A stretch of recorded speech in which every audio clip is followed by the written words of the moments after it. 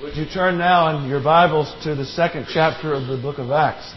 Dr. Baird started in the book of Acts, and he reminded us of the mission of the church. Acts 1,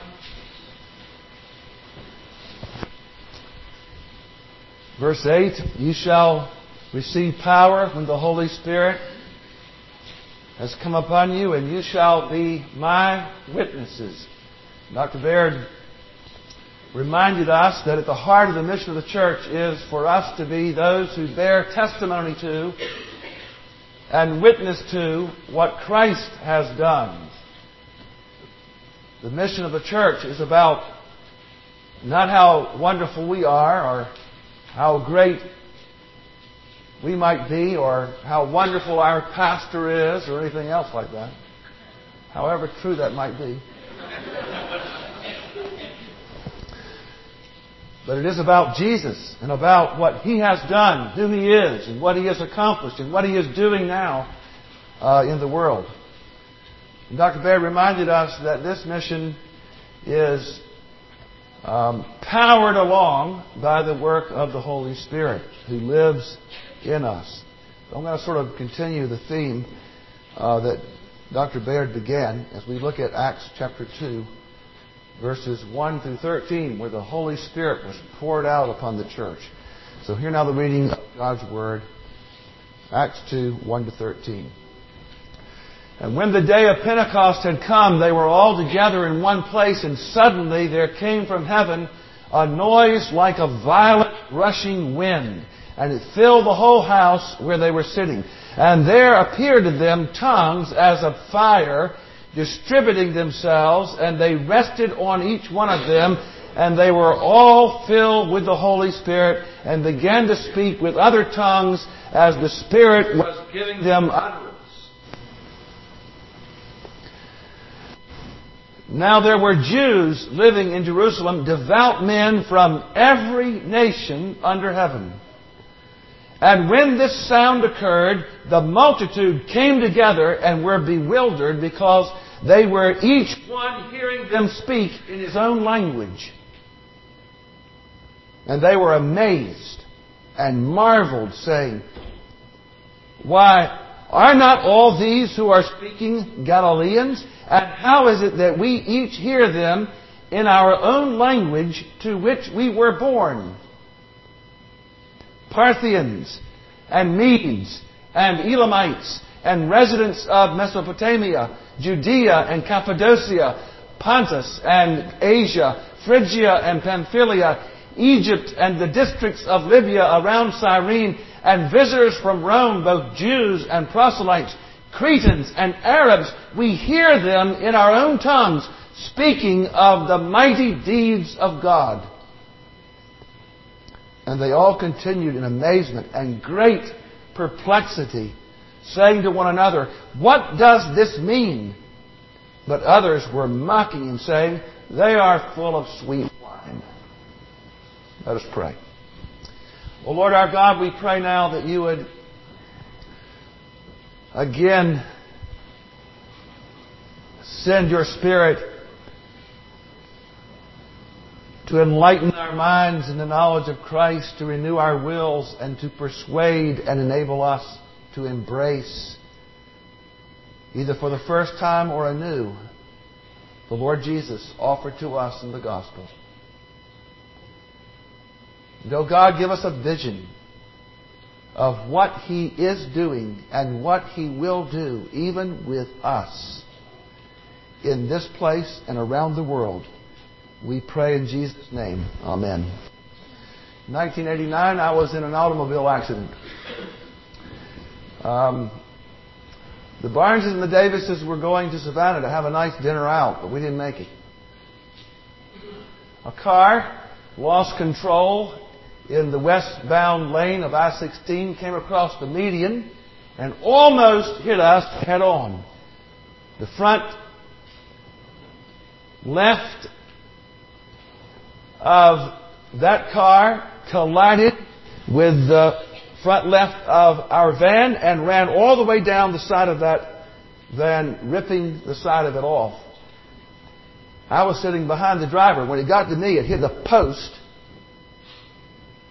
in the side of the vehicle, pushed it up, pushed my seat up, broke my pelvis in 3 places, and slammed my head against the window and knocked me out. After 5 minutes or so, I guess, I don't know how long it was. I don't remember anything about it. And the only thing I'm telling you now is what was told me. I don't recall any of it. I smelled gasoline and opened my eyes and I saw lights flashing.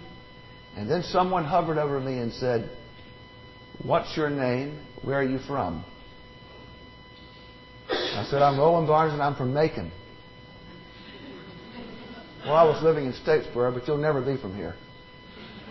Not unless you were born here."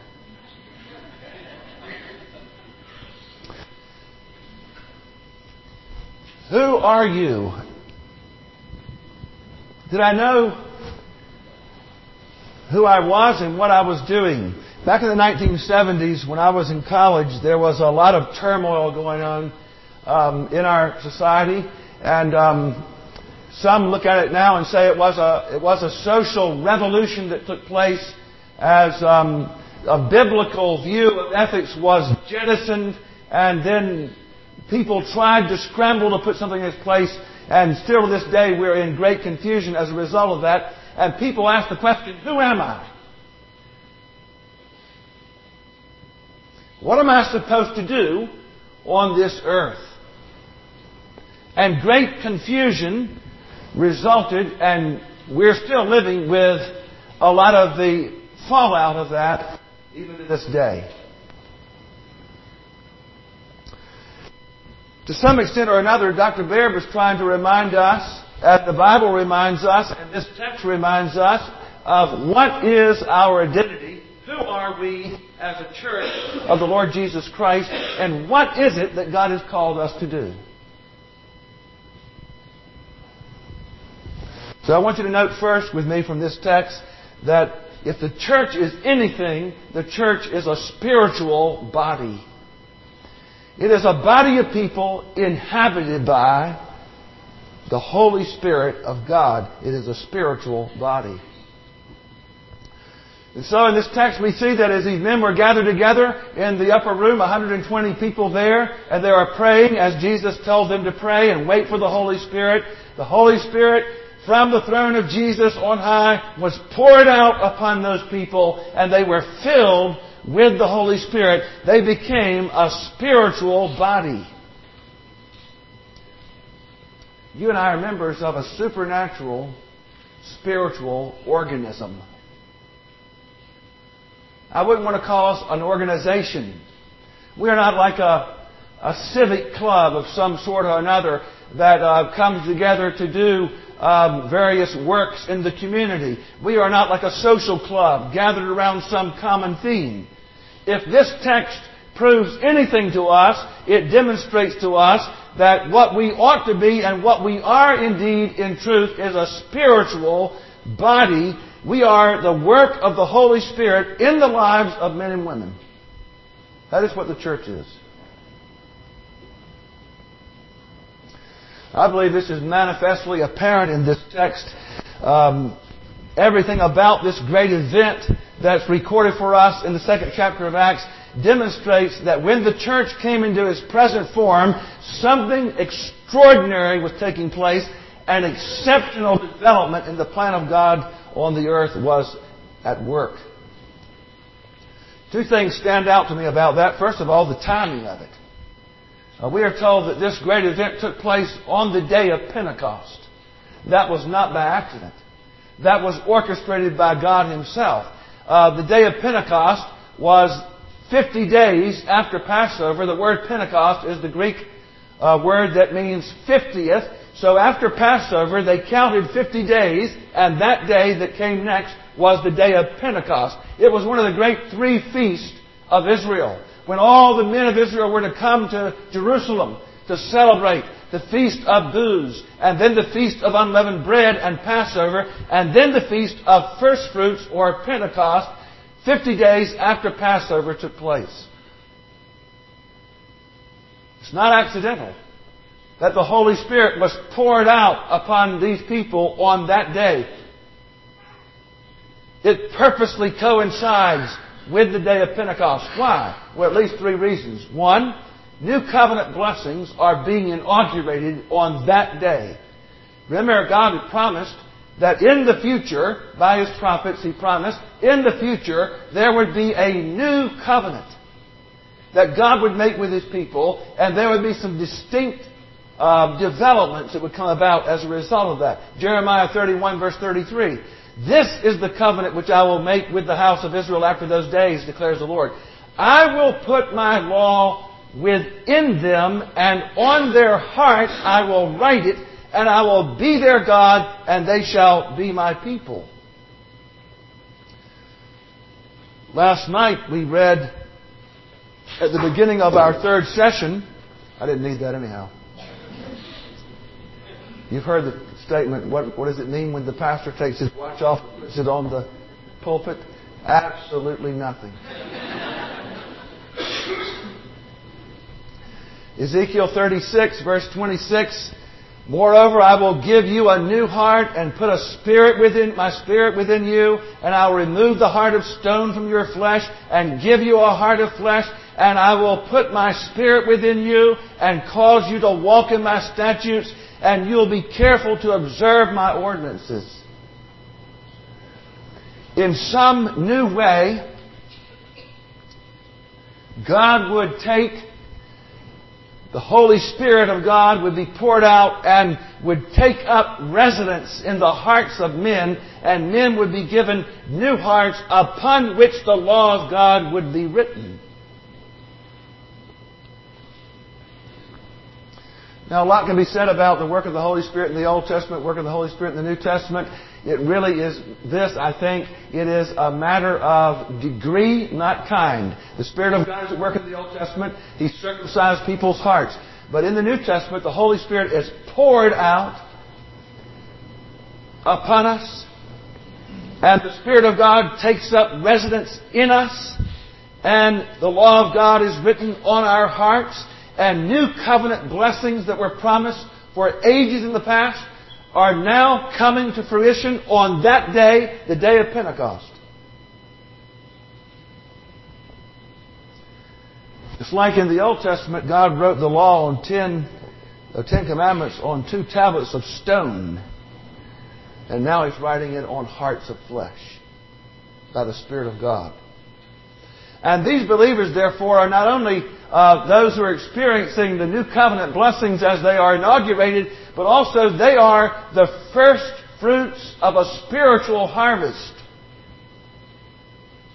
That really is the significance of the day of Pentecost. It was 50 days into the spring harvest, and the first fruits of the harvest were brought in to the garners, and they lifted up their voices in praise and celebrated unto God. And these believers on this first day, this day of Pentecost, are the great spiritual harvest of the new covenant in Jesus' blood.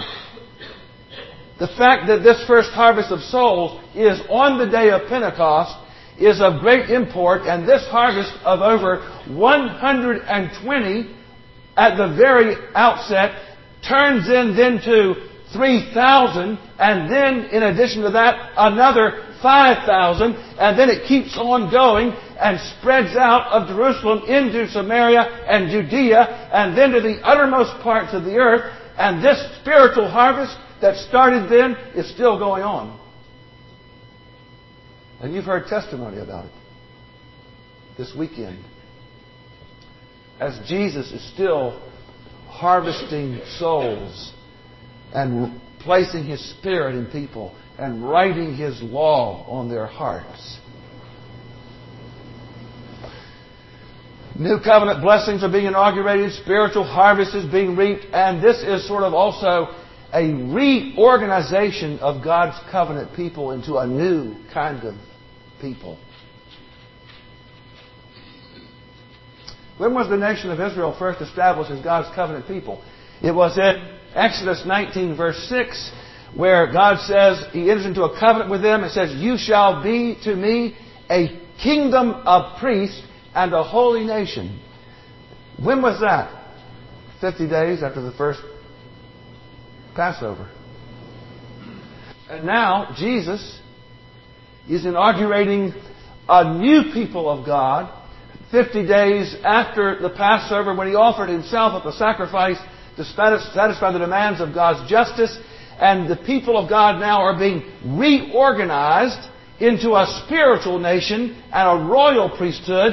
And God's covenant nation is now reformed into what we know now as the Church of our Lord Jesus Christ.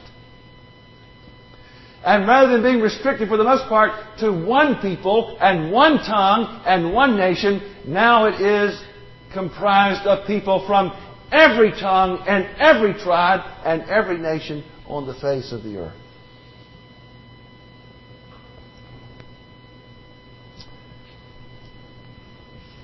The day upon which the Spirit of God is poured out upon the church manifestly demonstrates that the church is something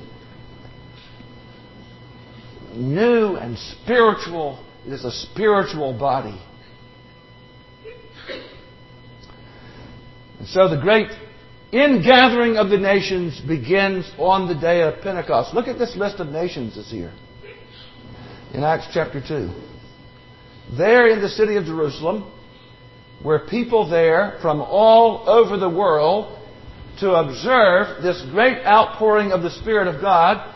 Verses 9 to 11 tell us about Parthians and Medes and Elamites and Mesopotamians and Judeans and Cappadocians and people from Pontus and Asia and Phrygia and Pamphylia and Egypt and Libya and Cyrene and Rome and people from the island of Crete and Arabs, all of them there. And verse 11 says, we hear them in our tongues speaking of the mighty deeds of God, and the nations are hearing the gospel. A symbolic proclamation of the gospel to the ends of the earth right on that first day, on the day of Pentecost. So the fact that this event took place on the day of Pentecost should cause us to stand in awe. It should cause us to realize that God has begun His great work of building His kingdom from the peoples of every tribe and nation, tongue, and you and I are given the great privilege of being a part of that and participating in that. We are a spiritual body. By the outpouring of the Holy Spirit. And every part of that body is needed to engage in this great mission of this proclamation of the gospel. So a spiritual body has a spiritual mission. A spiritual mission to proclaim the gospel of Jesus to the very ends of the earth. To bring the blessings of Abraham, not just to Israel, but to the nations of the earth. As Jesus was told by the Father, ask of me, and I will surely give you the nations as your inheritance, and the very ends of the earth as your possession. And this is our mission. This is your mission. The Lord Jesus Christ working through us by the power of the Holy Spirit, bringing the gospel to the very ends of the earth. Now, spiritual mission, as Dr. Baird reminded us last night, requires spiritual power. Notice in Acts 1 verse 4, they were to wait for what the Father promised. Acts 1 verse 5, you shall be baptized with the Holy Spirit not many days from now. Acts 1 verse 8, you shall receive power when the Holy Spirit has come upon you. You shall then be my witnesses. The spiritual mission of the church is to proclaim the life-changing gospel of the Lord Jesus Christ to men and women all over this world who are in darkness and dead in their trespasses and sins. So if we don't have spiritual power, we're doomed. Can you raise people from the dead? I can. We're speaking to zombies, in a sense. Before I was a believer, when I came to know Christ in 1969, the whole year before that, in 1968, my junior year in high school, I had a couple of friends who had, in my opinion, become religious and weird. They talked about Jesus on Wednesday, and I didn't like it. I didn't want them asking me questions about things spiritual in nature. It was not Sunday.